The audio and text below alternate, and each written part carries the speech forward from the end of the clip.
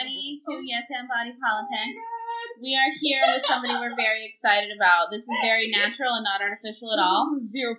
Please welcome, as our very first guest, the most amazing Miss Bethany Kane. Oh my goodness. Hello. Thank you for joining us. So, we already yelled at you multiple times about watching Dietland on AMC. If you're not already doing that, Yes. You guys please need to get help on yourself. it. Yes. Get on it really quick. So Bethany was on episode number 1. Yeah. And she is the... God, when I saw that scene, I can't. So, she was Janice. Uh-huh. I just recognized you as the unicorn because the beginning of that, we'll talk a little bit about the show itself, and then I want to hear about your personal journey, because for you to like bring what you did with that character and make it such this like a moment, I'm sure you brought some of your own experience into that, because the whole beginning, right? The beginning of that episode is like a lot of sadness. We've all been in one of those meetings where everybody hates themselves and we're all like pretending like that's okay. And then you were this fucking rainbow that showed up and was like, guess what? There is another way that you can exist in life, and it doesn't have to be so sad. What was that first line that you said? I'm fabulous. You walked in, you're like, hi. I'm hot. I'm hot. Oh, I mean, my first one I came in at, so let me tell you what the line actually was in the script was, fucking bus. Yeah. But we're not allowed to say fucking on AMC. Mm-hmm. And so the first thing we had to do when I got my script on set was adjust things. But it was on set. It was on set. It was, well, so even that's a really subtle thing of like, so we've talked about the idea of taking up space and like being honest and like being loud, and because we are told, especially as women, to like be tiny, be dainty, be easy to consume, whatever. And I like that was just your first of like, nope, I have a problem. You need to know about it, and that's fine. I loved it. Well, the minute I walked in that room, or my character walks in that room, she sits down and she's told, okay, here are the rules. And then she starts speaking, Sarah Stiles' character starts speaking to Laura Shoup's Karen and says, listen to her. And Laura says, I need to lose weight. And the counselor echoes that. And I go, hold on, no, you don't have to subscribe to that. She automatically starts standing up for other people in that room. And that was important to me. Yeah. I did not want it to be a steamroll of the scene. I mean, obviously it's a short scene and whatever, but you see her sticking up for people. Yeah. When we saw the scene, I mean, again, and I don't scream almost at any. I couldn't stop screaming like, run, go after her. Right, we did. We literally got up off our ass and we were like, follow her. She has something to tell you. Oh my god, it was like the biggest call to action. It's because we all have those friends that we see just like stuck. Mm-hmm. And we just want to pull them out and be like, you don't have to exist this way anymore. Yeah. And so it was just, I don't know, it was very... Yeah, I was at intermission of part 2 of Angels in America, speaking of unicorns and unique and that play, watching a friend of mine, I'm a career coach for actors, and watching a friend of mine perform, and I got an Instagram message from Saray Walker, who wrote Dietland, that said, hey, you might want to check out Entertainment Weekly right now. There's a video. Yeah. And of course, I'm like, the author of the book of the TV show that I'm in one episode of just sent me an Instagram post. What, Saray? Because I'm so excited for her, but like, that's something. Yeah. And she said, yeah, you're in the promo. And I, as an actor, I've been on a few television shows. I have never been in the promo. And it's just that clip, the I am a goddess. And of course, I'm sitting there on intermission and I just started crying. Oh my yes! So you guys screamed, me, career-wise, I just started crying. Yes, well, and... So, because I was going to add, like, that's incredible, and that speaks to, again, how impactful that moment was. But, so did you have a Janice, or did you have a unicorn in your life that, like, kind of woke you up and showed you another way to do things? You know, so growing up, I was very awkward all through undergrad even. And then I went to grad school, and I had one of my classmates said to me after class one day, and Quanah Johnson, who's in Ragtime on Broadway way before we went to grad school together, she said, do you know how sexy you are? And I went, what are you talking about? Wow. And I was like, what are you talking about? And then that was echoed by a few other people, and it was like, there was a little bit of a light bulb thing. So I'm like, I've never been told that in my life. Yeah. That's a little crack. And then I started working right after grad school, I started working at this show, Sleep No More. And the whole place just it's a permissive atmosphere in a way, but it's a very sexy place to be. And so trying out that new kind of feeling and doing some events that were mostly not clothed, and it just got more and more comfortable. And then my first ever acting job on television happened to be fully nude. Yes. So I kind of had to jump into the deep end on that one. Yeah. And be okay real fast. And then I started doing modeling. So there wasn't any one person. It was just this series of, hey, you might want to consider this whole other side of you that you hadn't met before. Yeah, like we ignore so much. Yeah. We tend to ignore that in ourselves. Like, we're actually a woman with like these, we're sensual. All of it, to some degree we have all of that to offer. So was it very much like the starting out nude or starting in a situation that's very like sensual and sexy? Were you faking it till you make it, or as I am not an actor? Oh, totally. Yeah. But the way I faked it till I made it was, working at this show, taking it top off as a distraction as an audience distraction at Sleep No More, and then going on into doing Boardwalk Empire, and then going on and going, okay, well, I could probably make some money as a nude model, and then being like worshipped in that body. It engenders confidence. And it's not always there, but it's certainly there a lot.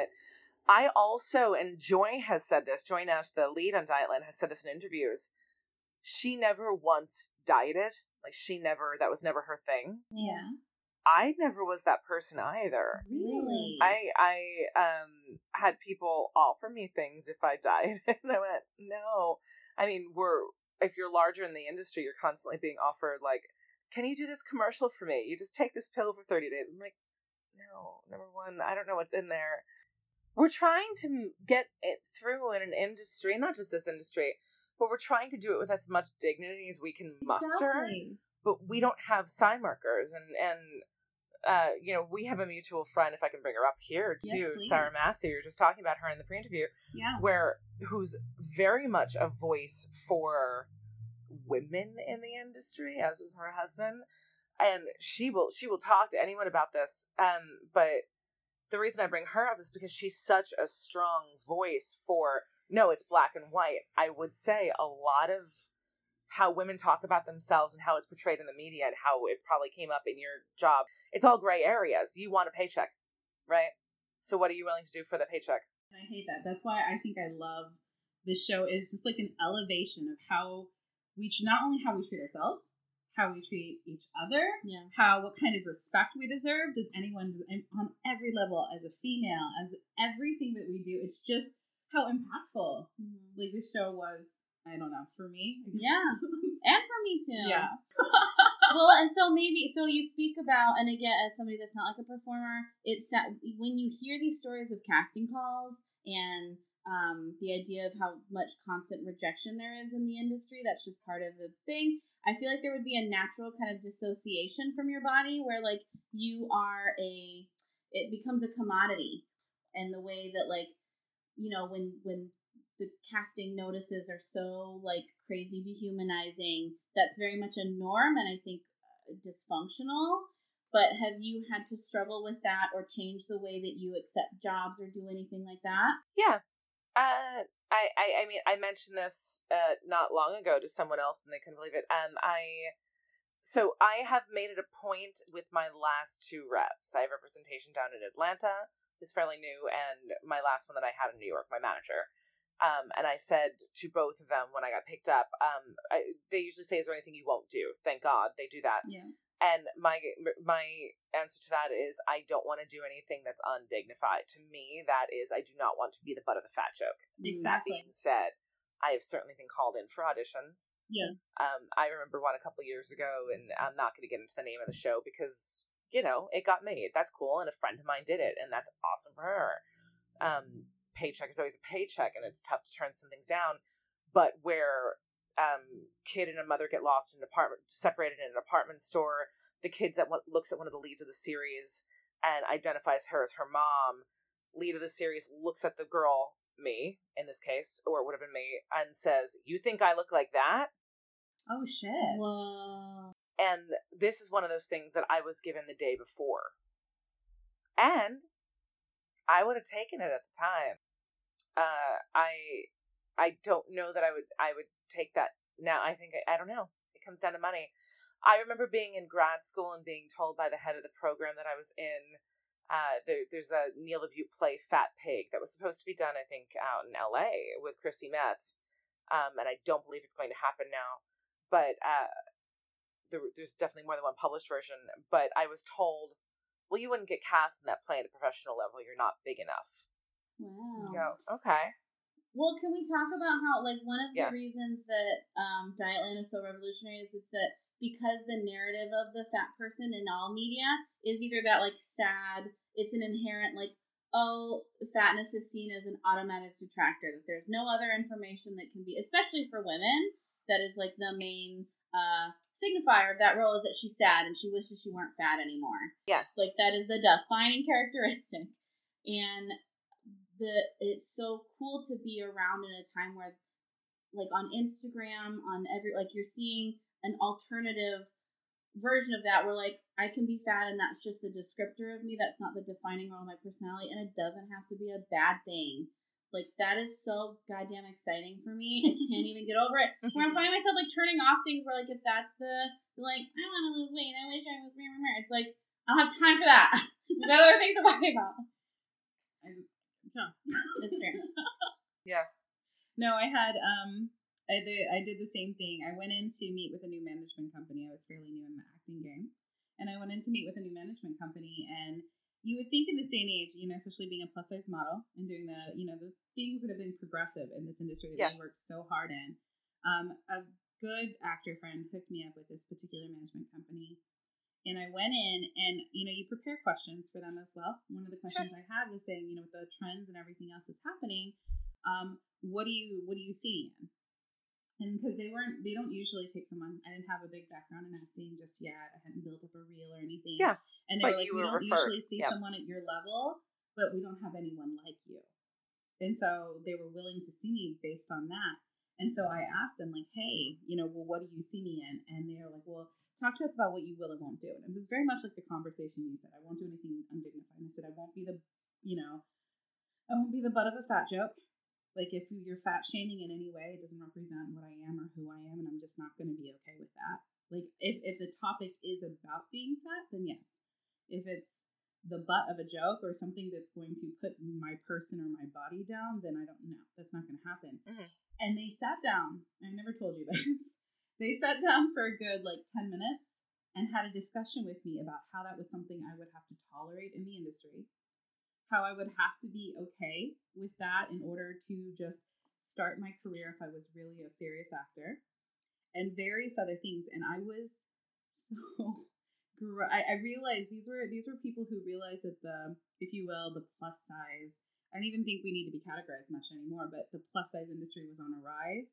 And they were like a kid at a supermarket, and there was that quick grab, like, oh my God, I've never seen this before. I need to grab it because everyone else is grabbing one.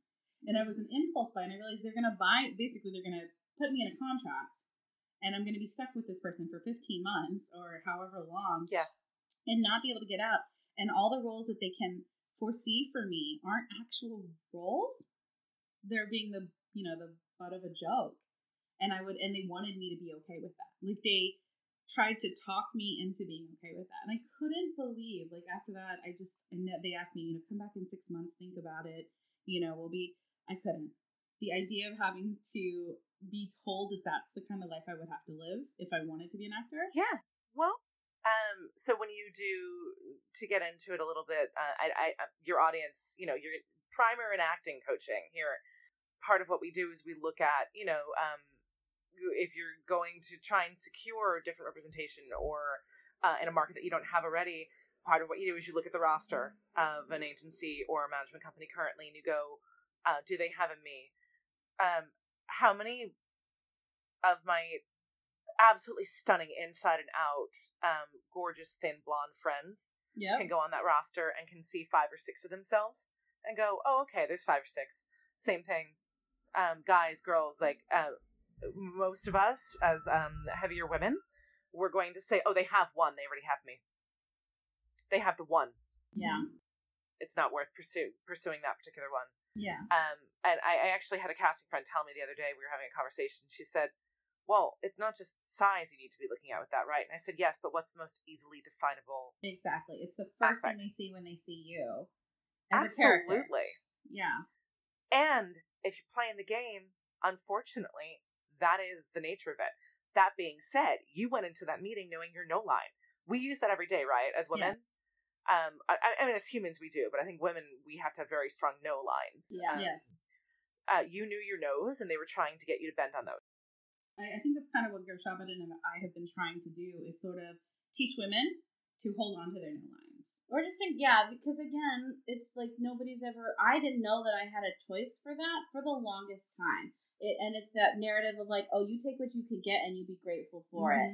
It's that terribly toxic idea of like, you should just be happy that you're in the room and that's what you get and you make the most of it.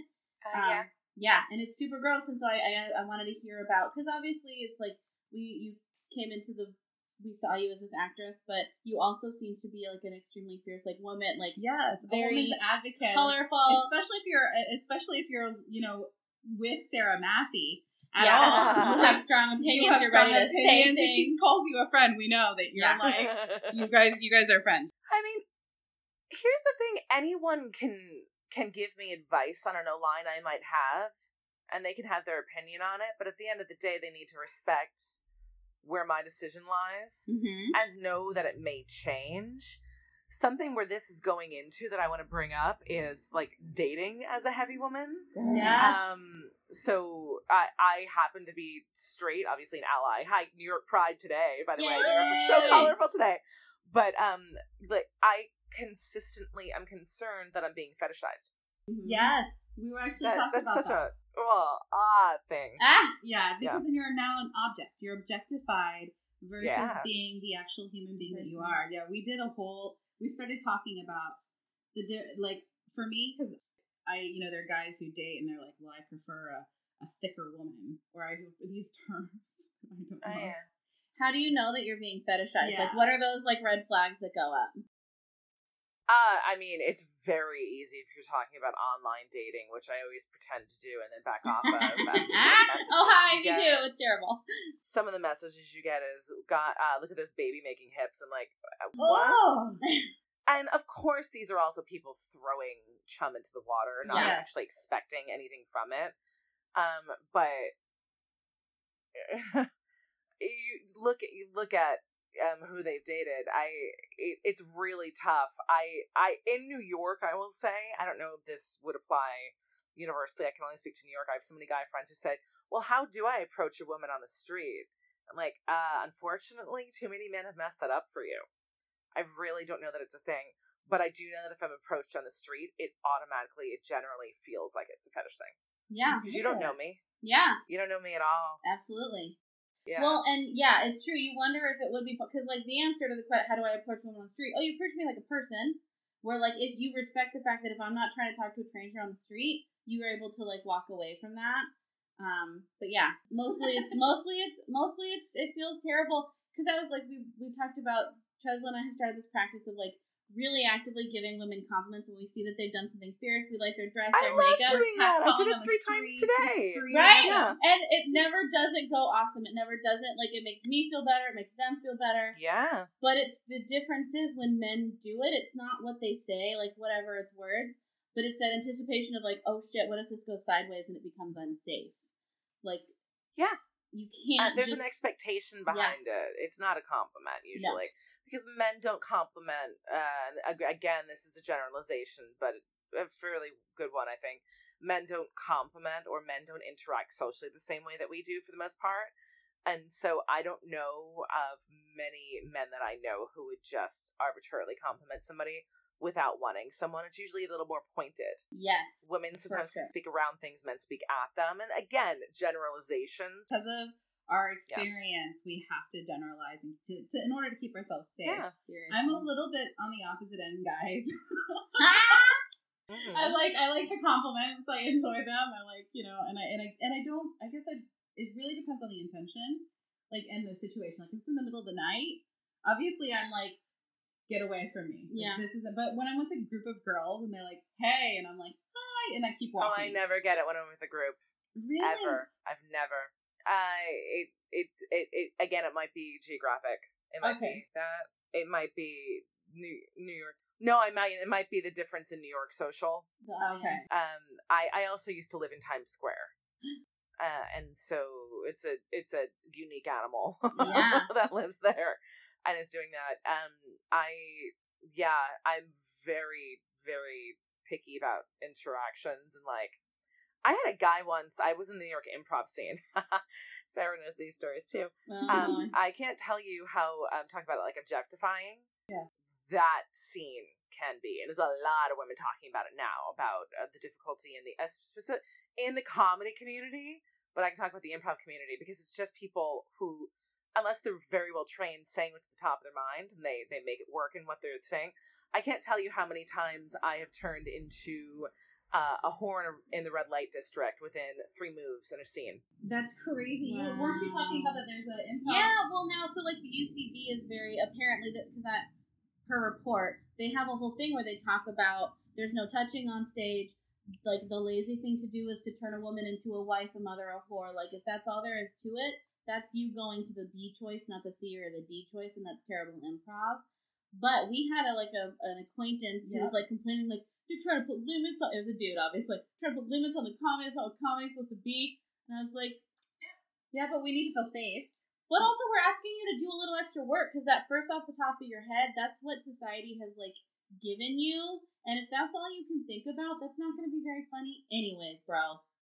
So I've had women actively come at me for being upset about sets that have gone really badly. I don't do it anymore. It was getting too aggressive for me, and I couldn't walk into the specific improv theater that I was at without being made to feel like a sex object the moment I walked in the room. And so I couldn't. I just kind of went, bye. And then started booking more television. So, hey. Yay! You have the choice to walk away. And then you're, like, luckily enough, you're, like, in the right place, the right fierceness, whatever, and you have better options. But it was hard. The women coming at me that hurt. It was the women saying, you were wrong in this instance. This person was allowed to do what they were doing. And a number of them have now since become very strong advocates for women in the comedy community. I'm like, check yourselves. Yeah, because we have really to help each other. I want to take a step back to something you said. Both of you talked about it, and I don't know. I know that you guys both believe it, but I don't know if our audience needs to hear this more often. You have the choice to walk away. Mm-hmm. I feel like both of you have strong opinions on this, and I want to actually hear the opinions, because I think I grew up Asian. I didn't grow up, and I talk about that some on the podcast. But with my culture, there isn't a lot of choice of walking away. There's not, you just don't do that. You stick it out, and we've been taught as women that, over time that we need to do this. And recently I've been practicing, like in the last, 3 years now, just this idea of like, this isn't going to work. I got to go. Yeah. And being okay with that ownership. And so I kind of want to like touch base with you two and like hear like maybe some examples or anything like where you felt the need to either walk away, a circumstance, or why you feel like it's okay. Just anything along that lines would be incredible from both of you, actually. Yeah. I'd like to hear yours first. Yes. Because it sounds like you've done a good job of it. Well, do you mean in relationships? Do you mean like interpersonal, or do you mean job? Do you mean... I think all of it, because practice in one leads to success in another kind of way. It's harder in business. Well, I don't know. Well, how about the first time? Let me ask more specifically then. What's the first time that you can recall at this point where you had to make the decision to walk away, and it was hard, but you knew it was the right thing to do to say like no and walk away from it due to any personal boundaries or anything like that? In terms of relationships, I'm pretty juvenile sometimes in that where I'll make the other person make the decision, and then I'll be like, okay, well, I'm good walking away now. I respect that. For work, and this is relationships too, I guess where it comes from is if I'm feeling like that person is not seeing me as a whole person, that they're only acknowledging a portion of who I am, that makes me uncomfortable because I'm a pretty darn genuine person. And so if I have a boss that's coming at me in a way that makes me feel like I'm only serving their immediate need, but I'm not there for the whole of the team, which is my whole thing, I'm a team player, that's going to be a problem for me. I mean, walking away from trying to have fun, going back to the improv community, I used to make a living doing improv, and then I tried to come back after grad school, And again, I just felt like I was an object rather than anything else. I would give career advice. I coach actors. They're successful. I was just being listened to because of my boobs, my ass. And that hurt. And that was a walk away. Yeah. And I don't just walk away. I say, you're doing this, so I'm walking away. Good I make job. it known. This is yeah. Well, and I was going to ask, like, what maybe advice you would give either to younger self, but it sounds like professionally you are doing a lot of encouraging and motivating people. Again, it's the... But I do that because I'm impatient about things not happening for me myself. And so if I can half that by helping somebody else get somewhere, it feels like a personal success too. Heck yeah, making it work. Okay, I love it's that. Like you mentioned complimenting women on the street. If I'm not feeling good about myself, I will purposefully find someone to compliment. I do that too. Yes. Yeah. I'm big about that. And it works. I'm big about that because okay, so I know that we talked a little bit on text messages about, like, numbers, like just the unity in numbers. There's a scene in the first episode, I believe, where they come after first or second. No, it's later in the episode, but where she goes into the bodega, the little store, and some dude is being creepy, and then all of a sudden the woman decides to step band up together and they step up. Yeah. Imagine how great that would have been. Like, I know that hindsight is 2020, but in the improv group, if the women had just stand together and said, no, that is absolutely right. No, instead I had a supervisor. I was walking out of the building one night, arm in arm with a guy. And by the way, I walk arm in arm with guy friends a lot. Honestly, that's just me. And my supervisor in my work study yelled after us, "Don't forget to wear a condom." And I was livid. Yeah. I was livid. Yeah, that's inappropriate on every level. That was unfortunately a woman's response to that. And it's not the only time I've seen that. And I really do think if anything, I want to emphasize we need to hold each other accountable for being better humans, because we're living, we're not men. Men have their own lives they're living. We have our own lives. We're trying to be more responsible to these lives while we're expecting them to be. So just step up and stop doing that shit. Absolutely. There's strength in numbers, and that's what I'm saying, like that unity, to be able to kind of get together, band together, and just be like, no, I'm stepping it up. You can't do this. Yeah. You know, and if I wanted to go home with that person, I would have. Yeah. I didn't want to. And make it a safe space, not for the person who was insulted, but tell the person who insulted to make it right, and show them how to make it right. Is that too much? Are we here? Like, is that... Well, that's you can take that opportunity and acknowledge that takes work. Like, you saying, like, excuse you, that's not cool, would have put your whatever job or educational situation at risk. It would have made everything very awkward. Like, that takes a lot of work. And so sometimes it's possible and worth it, and sometimes it's just not. I turned to him and said, "Is there a story there I need to know?" And just smiled. Yeah. And he's like, "No, huh?" And I went, "Uh-huh." And by the way, he definitely knew that was not in the cards. Yes. Was literally walking across town. So, yeah. But that's a concrete example of that.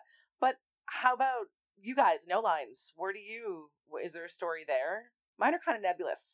I'm very quick to bail on a situation if it's because again, I'm not an actor. I'm a therapist. I work in the mental health field, and the good news is there's a lot of sort of, I've heard the term like corporate hygiene. Like, everybody's trying to avoid a lawsuit. Everybody's trying to like get things done. And so it's very clear what's okay and what's not. We get those trainings with those terrible videos, and you know what to do. Oh God, yeah. Yeah, and so my challenge with like trying to engage with people and date is that my no line is extremely hard. I'm very quick to be like, this is not fun. I'm not interested in this, and I bail.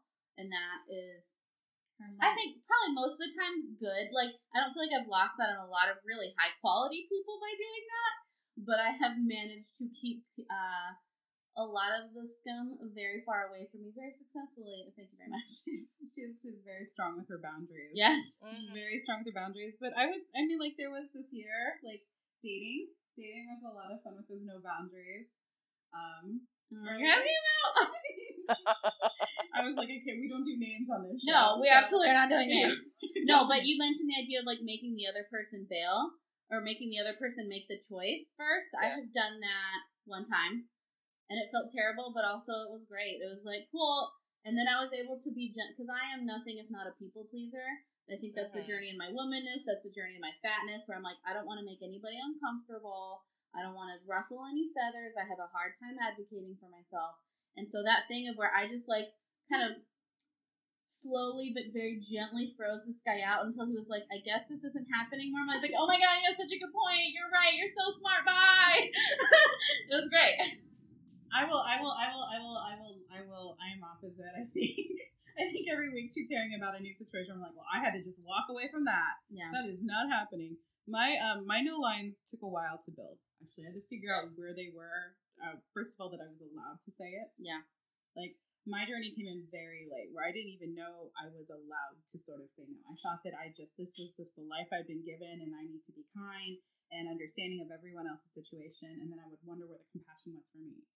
Like, where did that come for me? And then I realized I need to say no. No is important right now.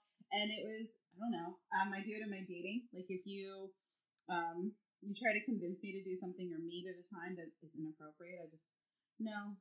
Like, this is, I have those lines. I have lines where it's weird. One of the craziest ones is actually how I keep my apartment. I'm kind of a neat freak. And so if you come in and you just sprawl out too much or too long, I'm like, you need to get your shit and go. You gotta go, man. Like, or pick it up. And it takes, because here's the thing, it takes a while. It takes a long time to get there, but once you get there, go ahead. I have a thing I want to say. That's just a really fun, but the idea of taking up space, your home is an extension of you. Mm-hmm. If somebody is not respectful of your things, I have a very difficult name to say, and asking people to say my name, I realized, was a part of me kind of owning my own space and demanding the respect that any human does. Like, you call me what I want, you address me in a way that makes me feel comfortable, and that makes the relationship more successful. Works for me, works for you. Yeah. So I have a really messy apartment, so I guess that says something about my No, it says that that's your space and you're okay with that. I'm just saying, for me, it was just a no line, because I thought that, again, as a Korean girl, I was one of the older Korean girls, so I was always responsible for picking up for everyone else, for making everything right for everyone else, for making it okay. When I worked in the fitness industry, it was my employer was not always, and I would have to sort of follow up and make things okay. You know what I'm saying? Like, I was that kind of person who made things. You were the cleaner. You were the making everybody else's life easier. Cleaning up other people's shit. It was no big deal. But then I realized that I don't want to clean up other people's shit, and I don't want to have to clean up shit at all. What I want to do is just have people realize that this is where I am, and if you don't like it, please see the door. Go. It's we're not going to get along anyway. And that was really hard. In dating, it's been very it's been more and more clear where I'm just like, this isn't going to work. You got to go. Mm. I'm so sorry that you said you were on your way for the very, very first date. This happened recently. You say you're on your way for the first date. I finally get ready to go, and then you call me 45 minutes later and say, "Can we reschedule? I haven't left yet."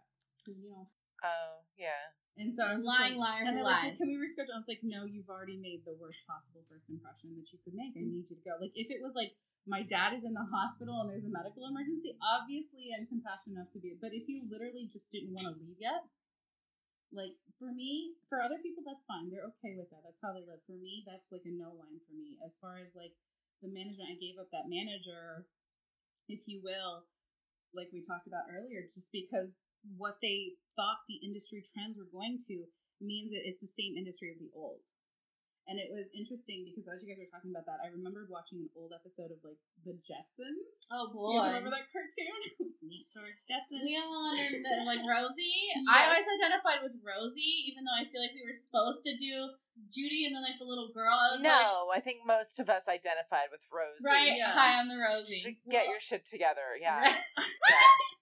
I watched it a few days ago, actually, and I couldn't believe there was so much talk about dieting and weight loss and watch your waistlines, and I can't believe, I was like, this is the stuff we were ingesting as kids. Well, who were they, what time was it airing, what commercials were airing during that time? I mean, it gets that specific if you break it down, the industry. People ask all the time, New York's town of theater, why can't we have a fat girl playing a lead in Broadway musicals that aren't specifically written for it? And I go, I understand that, actually. I think that like Shakespeare, some of these musical storylines are so convoluted that the audience is just gonna be focusing on that and missing everything else. I get it sometimes, I do, but I do think the industry. Here's the thing. So this is a tough one. Bring it. Here's the thing with shows, and by the way, I have friends who are EPs and head writers on all of the shows that we think of when we think of not just Dietland, but like, oh look, there's a heavy girl on that show. So, I don't know what's a trend and what is honest change, and that scares me. Yeah, it's like, because, I think some people are just waiting for it to blow over. Like, oh, well, when this is over, we'll just move on. But I know you just did that. But I'm saying, I really think, I see this, like, there are people who are just like, okay, I get it. You're blah, blah, blah. You're on Instagram. You're wonderful. Thank you. Let's move on. They see it like a beauty trend. Yeah. They see it as a thing. They don't see it as, but I think it's bigger. I think that's what I liked. Again, I'm going to go back to Dietland. What I liked about that was it wasn't just about fat, skinny, the war between that. It wasn't just the war, but it was about the women's movement, the movement to have a voice, the movement to take up space. The right to do what you want. If that's be fat, if that's be loud, if that's be creative. And enjoy where you are within that journey. And what I was just talking about monetizing people's different changing comfort levels, or monetizing the trend of being more accepting in a size way. That's the next episode on Dietland. If you saw the preview, yes, you hear Kitty being Juliana Margulies' character saying, "Okay, well, I'm going to monetize this Jennifer movement, this women fighting back movement," and her friend saying, "Is that all that is to you?" Yeah, all it is a business to you. And her saying, "Yeah, absolutely. There's no she's black and white in her mind. It works for her." That's a big thing, is which women are actually allies, or in any ostracized group, which person is an ally and which person is an opportunist. Yeah. I think we all can fall on either side of that line as we navigate through. Yes, and that's the other thing. We are going to probably all fall on one side of the line or other. The point is to have a bigger goal in mind. Changing that mentality. Changing the mentality. You can fall, and understand that someone is going to make a mistake and be on the wrong side. But that doesn't mean they're going to stay there forever. Like, we're gonna pull you back, don't worry. I act like my side is the right one. We're assuming we're all right. I think that's fair. Well, you mentioned in your, talking before the interview, the idea of feeling other at a young age. Like, we both had that conversation of, when you noticed that you had a different thing going on. Oh, yeah. Yeah, do you want to talk about that? Because we're really excited. Yeah, this is something I was thinking about, again, fairly recently. I remember the first time that I knew that I was fat. It was, I switched, I can't imagine what it was like. I switched grammar schools and kindergarten. I was going to a public school, and I was waking up every morning. I can't imagine being my mom trying to deal with this, because this is heartbreaking for me to even think about. I used to go into the backyard, and we had a deck, and I would wrap my arms and my legs around the spindles on the deck and sob when she tried to get me to go to kindergarten. I was an honors kid. I liked school. Something was happening with that teacher, apparently was mocking kids in class. That's something that I don't know. That's something I've been told. But I would hold on and sob, for a very long time. And finally, they moved us into a Catholic school. And my first day of school, I walked into class, and I know what she was wearing because it was a uniform. And I know exactly what her face looks like. And if you're listening to it, I won't say her name, but I remember one of the students, 5-year-old, looked at me and said, "You're fat." I remember that. I remember the carpet. I remember the date. I remember, 5 years old. I remember those things. And I remember the first time that I realized that also the school was told that I wasn't allowed to eat anyone else's snacks. I wasn't allowed to switch snacks. Right. Again, other. That was probably 6 years old. And that was, from that point on, I was other. I didn't wear a pair of jeans, I don't think, since I started dressing myself. I was cheerleading captain of my Pop Warner team, and I was mocked for being heavy. It's such a bummer, because it isn't another 5-year-old had already learned what that word meant, the weight it had, as had you, and she decided, cool, I'm just going to do this immediately. Like, that's so terrifying. Do you guys remember when, like, you realized that you were... When I realized it,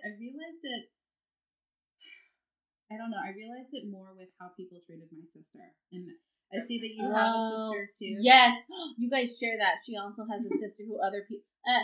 And my sister's all accepting. She's wonderful. She's a big supporter of mine. It's not like it's an enemy thing. It was always, there was a good one and a bad one. And I noticed even as a little girl, they would treat her better and feed her more, but then withhold from me. They would just withhold from me, and they were like, you can't, and no one understood like what was going on, that my like father was military and that he was actually being deployed, and like there was stuff going on, and we were moving, and I was depressed. And I mean, there's a lot of reasons as to what was happening. It's just that it was like an ailment that it needed to be fixed. So I was treated all my life like this was a bad thing. It was a disease that needed to be fixed, and there were no clothes. And I remember there was a summer camp I went to, and I didn't care. I just wore my clothes. But I realized it was a church camp, so I realized there was no dresses. Like they made us dress up every night for our church camp and go to a chapel, and I realized I didn't have any church clothes. Yeah. And so when we came back, my mom was like, we need to, and I was really young, my mom goes, we need to go shopping for church clothes. And she couldn't find anything for me in like a normal store, I guess. But we lived in a town that had one stop sign. So it's not like there were a whole lot of stores to choose from anyway. And I just remember like always the looks on her face or the salespeople's face when they would just have to keep getting a bigger and bigger size. My grandfather would say it a lot. He's like, if you just lost a little weight, you'd be real pretty. And he doesn't even know. Like, people don't realize what they're saying. I get so irritated with that, like, idea that if I did this, I would be more acceptable to you as someone who's pretty. Right. And not realizing that that's not what makes me pretty. Well, and also, especially with, like, as a 5-year-old, like, you better be more shapely, girl. Like, you better already be working on being a consumable object. Like, that's so gross in and of itself. I worked in a gym. I worked in a gym and a nursery, and the kids would come in. Their parent, like, there was one mother. She had just had the baby 4 days ago and was already in the gym, terrified that she brought me the baby, and she's like, I'm only going to be here for 45 minutes. It's not long enough, but I need to lose this post-baby weight immediately. And, like, she would freak out. And I remember being in the nursery watching these moms come in and drop their kids off. And I'm so sorry that it wasn't judgy. It was just alarming. Yeah. It wasn't like, oh, you shouldn't work out. It was the reasons. And what was the most alarming were the things like the kids would say to me. Like, they're like, I can wrap my arms around mommy's waist now. She's happier. Or they would walk in like, Mommy, you look like you've gained weight. Like, they would straight up say this to their mom. Oh, God. Or like, Mom, you're looking so skinny. Like, they would say things like that to get more treats from their mom. Sure. And so it was just like, my entire life, it feels like, has just been this like eye-opening experience of realizing what separates, what fine line this is, and like between what we desire and what we really already have. Well, and can we, I want to talk, like you mentioned, like the idea of going into the gym 4 days after giving birth. Like we talked earlier about like the dissociating from your body to go into a thing and be judged as the fat person and that's it. Like I know I had a whole journey with literally just recognizing my body, like just being in it and like thinking about it. And it seems like as an actor, part of that is like you have to react in the moment and you have to be in there. And a lot of us are kind of trained to distance ourselves from this thing that people are constantly telling us is terrible. Did you have any experience with like owning it, feeling good, like sitting in it, recognizing it again, or were you always pretty much in there? I mean, specifically, let's talk about like with Dietland. It starts as an actor, not only with the audition when you book the job, the breakdown for the role that I wanted for myself was written in a very positive way. It was oh God, for this part? Oh, yeah. awesome. I mean, unfortunately they're confidential, and so I can't, but like, it was awesome. Yeah. Sure. I'm sure you can find it online. It was awesome. Yeah, and I went, okay, yeah, I can do that. Described her as a walking peacock when she walks in the room. And she is, yeah. Yes! It was awesome. but also, one of the gulps that I have, I was hired to walk in Fashion Week 2 years ago as a model, and it was for a hair show, but it was New York Fashion Week. I talked about this online. That counts. That's because even space. Renee Tyler Plus, who's profiled in Dietland, sent me a gown to wear recently, and she's giving me some other clothes. Like, it's the first time I had that. That's amazing. But I said in this post that I made recently, I was hired to walk in Fashion Week. It was for a hair show, so it was a Fashion Week adjacent thing. It wasn't actually a Fashion Week show. But I showed up, and they had sent a designer over from France, and he looked at me and said, well, I don't have anything that would fit her, and just walked away. This was recently? Yeah, this is 2 years ago. And I'm at the show, and I'm going, well, I'm glad I wore all black, because I knew the likelihood of that happening was there, just based on interaction. I walked into my fitting for Dietland, and it was Katie Riley and her team, and I walked in, she went, oh my God, I'm so excited for this. She's like, Joy just wears all black at this point, because it was the second day of filming. She goes, Joy just wears all black. I shopped for you before I shopped for her. Yeah, and by the way, I bought some of the clothes that they had pulled from me that they didn't use on me. I wore it at an opening recently, the skirt, but it was joyful. They love it. And I have to tell you, wardrobe people, sometimes I'm just so scared because I feel like, oh God, I limit your choices automatically by being me. It is a thing. More often than not, I come in and they go, oh God, thank God we actually have something to corset. You're the body it's made for. Yes. Which feels great. That's fantastic. Yeah. Say that again. This is what your body was made for? You're the body that this was made for, that corsets were made for, that things that enhanced a shape rather than just laid on a flat shape. And by the way, we all know plenty of women who don't have the same curves that are stunning.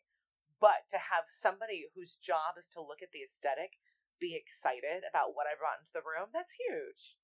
Right? So great. Well, and those like ancient carvings of that like fertile woman, and she's all like giant saggy boobs, like big belly, giant hips, like. But because we talk about objectification the way it is now, where bodies are a sexualized object, as opposed to. There are a couple people on Instagram, and one is this artist called Shooglet, Shooglet, and she takes pictures of exclusively like non-binary, fat, queer, like all of these other like underrepresented bodies, and she treats them as art. She associates them with oceans and mountains and stones and rivers and all these incredible shapes. Like, we are just shapes, and so what if we were to treat all the variety, because bodies are crazy shapes and colors, and we have different textures. And if we were to respect that, like, how much more fun would life be? How much more? Yes. How much more fun would life be? How much more interesting? How much everything? I don't know. Go ahead. Yeah. Well, so I want to ask you like one final question. If you, because I saw on your like IMDb page, you're all these like beautiful colors, and you mentioned in Fashion Week, like you are not afraid to be like loud and seen. Do you have any sort of like suggestions, feedback, places that we should like look for your fears? I'm a New Yorker, though. I'm a New Yorker. I go into the black clothes spell very easily. But yeah, and so this show actually has forced me to look at that. Yay! Yeah. I mean, I recently bought this awesome Rachel Roy skirt that is every color you can possibly imagine. I mean, the dress that Renee sent me, she had a black version of it, and she had a coral color version of it. She sent me the coral one, and I went, oh, this actually looks great. Yes. It's kind of my uniform, but I do get to wear more color. I started with a bold red lip way back when. Yes, like my signature was just that pop of color, and then putting in little pops of color here and there on an all black New Yorker look is kind of my jam. Yeah, it has to start somewhere. I will never. You're gonna see my waist and you're gonna see my hips. I don't do big and baggy. Yeah. It's not gonna serve. We have waists, we have hips. If you just cover them up, it actually makes you look larger a lot of times, which is fine. It's just not gonna be my fine. Yeah. I have a question, actually. Yeah. Okay, so you just said, like, you don't usually wear color. You went into this fitting. It changed some stuff. I know we're talking about you're definitely more seen. than you've been in a hot minute. How has this sort of changed the way you see yourself? I'm used to doing a job, going in the room, getting a script, doing a job, and leaving the set. I've had to examine what I'm putting out, and because I'm hard on myself physically. You see this character on television, you go, oh, she's so okay with herself. That's not necessarily always who I am. It's a constant checking in. And even the past year, I had a pretty rough thing that happened, and I have been hard on myself. I now have, this has actually just happened, a mother send me a photo of her daughters and say, they just called you their role model. I went, okay. I mean, there's part of me that goes, it's a character. But also, there's a human being behind that wants to interact with them. There's a woman who got a t-shirt made that said, be more Janice. Yes, I saw on Twitter. So guys, what I did is I just started crying. Sure. Yeah. I'm actually crying oh my now. Goodness. Like, I'm all teary. Well, and that's got to be a lot of pressure. It is a platform in a way. I also get to go into meetings with reps and have been and say, here's where I am and here's where people are reacting. Look at what they're reacting to. This is an honest movement, not just a byproduct of what unfortunately that manager brought up to you. Yeah. I'm not going to be a byproduct of what other people are creating. I can say, hey, look at how people reacted to this. Here's what we can do going forward and use that platform. And I'm starting to become more aware of that. I'm not saying I have that platform, but I'm becoming more aware of it. Yeah. Definitely. So it's actually forced you to sort of like, I don't know, be seen more, huh? Mm-hmm. Are you? Yeah. I don't know. Well, and hopefully, I don't know, because again, we reacted extremely strongly to your character. I can only imagine sort of. We saw like the damn it Janet, like hashtag got us, like all the Dietland feedback. Bring her back. Bring back Janet. Bring back Janet. Can I admit something? What? Can I admit something on that? Yeah. Damn it, Janet was a friend and I creating that and hoping it would catch on. Who cares? We love it. It worked. It was right. Damn it, Janice, and I love it. And then all of a sudden there was a GIF and I went, oh my god, I actually didn't make that one. Yeah. I hope your character comes back as keep watching the show. If there's a second season, I sure as heck hope so too. Yeah. But the more people that watch and the more people that say honestly what they're identifying with in the show. I was in one episode. There are another 6 yet to go. Keep identifying honestly with what's going on. And if you happen to say, what would Janice do along the way in a hashtag, that's okay. That works. Oh my gosh, thank you so much for your time, Bethany. Yeah. Thank you for being so much unicorn. Yes, and thank you for being a role model. Unicorn was added in. Unicorn was not in the initial script. I got cast. They added in unicorn. Oh, victory. It was the best way they could have possibly used unicorn. Yeah, that's Marty. That's Marty Noxon. So yep. Well, do you have any questions for us before we get going? What are you looking forward to on Dietland? What do you think is going to happen? So more of those moments, because we are literally going to have to do a whole process episode, because literally hearing things that were in my head, the opening credit sequence, there's a quote, I wrote it down on my phone immediately after, it was like, when she's talking to her best friend, her mom, about like, what the fuck is wrong with me? I don't hate myself. Everybody else hates me and they tell me that. And like, my skin is awesome and there's so much of it. Like, these are the things I've been telling myself in little tiny nuggets quietly in the dark. And to have it be on a television picturing a guy as a tiger. Huh? Oh! Girl! That whole scene, I was like, are we about to watch like a very... Because I was like, I'm into it, but it feels wrong and like, what's happening? No, I don't. I was very excited. What do you think is going to happen with the detective? It's going to be a bummer. It's heart-wrenching. It's going to be a betrayal for her, because he is so good at play acting. Because we just, like, I was like, oh no, it's real. And we're like, oh no, he's, like, she even says, oh, he's just trying to work me for information. But in her heart of hearts, she wants to believe that something so awesome, somebody so awesome could be, like, searching her and being excited about her. And, like, with the cake stuff and all the food analogy. As a fat girl, I'm very self-conscious about bringing up food in public, because it's like, oh, of course fat girls obsessed with food. But having it be like a sexy thing of like, okay. You guys need to do an ongoing list, and I will happily give you of things that I won't do in public because I'm afraid of being judged as the fat girl. You know what? Let's do top 5 right now. Just 5 things that you don't do in public. Eat fried chicken. Oh, what? Yeah. Okay. Number 4. I'm sad in my heart. People know my face now. Yeah. So? Number 4. This is bad. This is bad. I'm sorry. I'm not judging you. I'm just like, you poor girl. Yeah. I don't wear. I still don't wear shorts. No, here's the thing. Okay. When Guru met me, just a little history. When Guru met me, I was, and it's in previous podcast. Like I was covered maxi dresses all the time. It's very flattering. It's very sweet. Now I can't get more naked. I need to be as naked. Oh, top. Midriff. I will show everything in the middle. It's more also if they hit me weird. There's nothing that fits me right. Sure. But also I'd rather wear a really tight skirt and a tiny shirt. You know what? Do you? Yeah. Exactly. No judgment there. Okay. Yeah. How about you guys? Something you don't do in public. You don't what with guys? What? No. Something what that you might be reticent to do in what public. don't I do in public? You're so good. I do. I'm happy. I'm like, what don't I do in public? Are you a little bit of an exhibitionist? You know what? We went to a new beach. I wouldn't take off my bottoms. Yeah, I'll do top. I'll do top all day. Like, I'll go naked and be like, here are my boobies. This is great. Like, cool. And I wear like low cut bikini bottoms. I don't wear like. Yeah. I'll wear a freaking thong. But I don't want like. It's something. To new beach, I want to. So here's the rule we're gonna make to ourselves. I will eat fried chicken and I'll wear a pair of shorts. And you'll go to a new beach and you'll take off your bottoms. Yeah.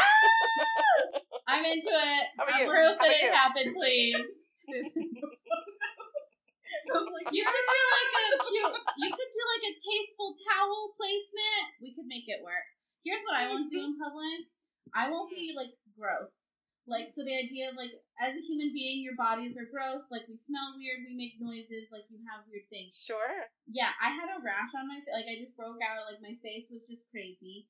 And I felt like I was a monster. I was literally in like the dead of summer in Los Angeles. Scarves, giant sunglasses. It was like it was just like redness. Nobody else cared, but it was that fat people being identified as gross. Like, you're already gross. You already can't control yourself, and so then to have another thing that is quote unquote gross, like I'm very self conscious of like my smells, my clothing stains. I am hyper vigilant of that stuff. So I don't know. That's not as exciting, but I'm just very aware of it, and because it's a human thing. Like, who cares? We get weird splotches, we smell funny, and we make noises. Like, it's fine. Oh, sports bra and leggings. Yeah. I'll do it. Like, I'll go to the gym, and I don't mind taking it off when I'm there or when I'm in yoga. But like, just walking down the street. No, and I'll take pictures of myself. Like, if they have me like for photography, I'll wear a completely see-through shirt over that, though. Yeah, you can, and that's fine. But you ask things I won't do. I just won't go downstairs or take out the trash in it. Nah. Yeah. I'll wear a bralette all day, but for some reason I draw the line at leggings and a sports bra. So let's all pick one of these and just play with the idea of doing it, just because we can now. Because we claimed it, right? I'm gonna walk around smelling and like reach for high things. I'm gonna hug people. Come visit New York in the summer. You'll have no choice. Yeah. Everything smells. True. You take a lot to smell. You never smell. She thinks she smells, and I'm. We're not gonna talk about this right now. Apparently we are. Bethany's time is precious. She doesn't care about my smell. Thank you so much for your time. I really love you. I'm shutting down.